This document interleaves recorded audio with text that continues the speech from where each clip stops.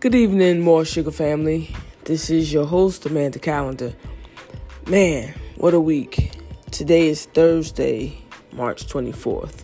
And last time I came to you guys, I was heading to a funeral today and a wedding tomorrow. And since then, there's been another death around me. And so much is going on. And I just wanted to talk about it. So next time I come before you, I'm going to talk about death in the Black community and how families handle it.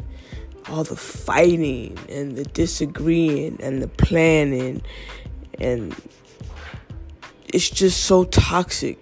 I'm not sure if other ethnicities go through it.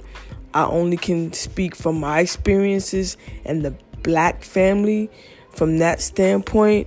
And it just brings up so much trauma and having to see people that you haven't seen in a while and dealing with a lot of feelings. And again, people disagreeing, from siblings to aunts to uncles, and people's wishes aren't, people don't have wills, people don't have life insurance.